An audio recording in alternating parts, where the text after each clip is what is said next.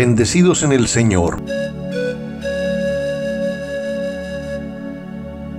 Hoy es viernes 23 de septiembre del año 2022.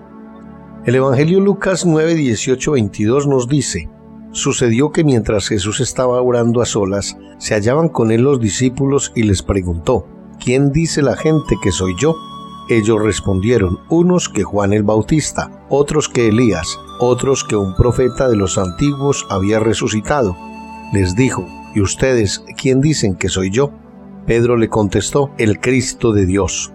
Dijo: el Hijo del Hombre debe sufrir mucho y ser reprobado por los ancianos, los sumos sacerdotes y los escribas, ser ejecutado y resucitar al tercer día. Hoy en el Evangelio hay dos interrogantes que el mismo Maestro formula a todos.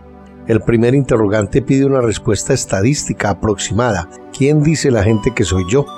Hace que nos giremos alrededor y contemplemos cómo resuelven la cuestión los otros, los vecinos, los compañeros de trabajo, los amigos, los familiares más cercanos. Miramos al entorno y nos sentimos más o menos responsables o cercanos, depende de los casos. Nos sentimos cercanos de algunas de esas respuestas que formulan quienes tienen que ver con nosotros y con nuestro ámbito, la gente, y la respuesta nos dice mucho, nos informa, nos sitúa y hace que nos percatemos de aquello que desean, que necesitan, que buscan los que viven a nuestro lado. Nos ayuda a sintonizar, a descubrir un punto de encuentro con el otro para ir más allá.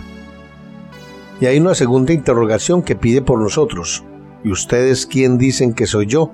Es una cuestión fundamental que llama a la puerta, que mendiga a cada uno de nosotros una adhesión o un rechazo, una veneración o una indiferencia, caminar con él y en él o finalizar en un acercamiento de simple simpatía.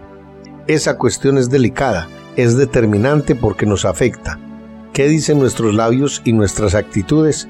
¿Queremos ser fieles a aquel que es y da sentido a nuestro ser? ¿Hay en nosotros una sincera disposición a seguirlo en los caminos de la vida? ¿Estamos dispuestos a acompañarlo a la Jerusalén de la cruz y de la gloria?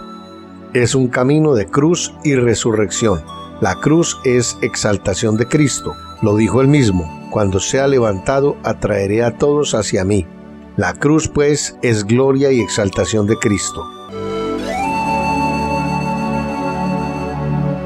Nada te turbe, nada te espante, todo se pasa. Dios no se muda, la paciencia todo lo alcanza. Quien a Dios tiene, nada le falta, solo Dios basta. Que Dios los bendiga.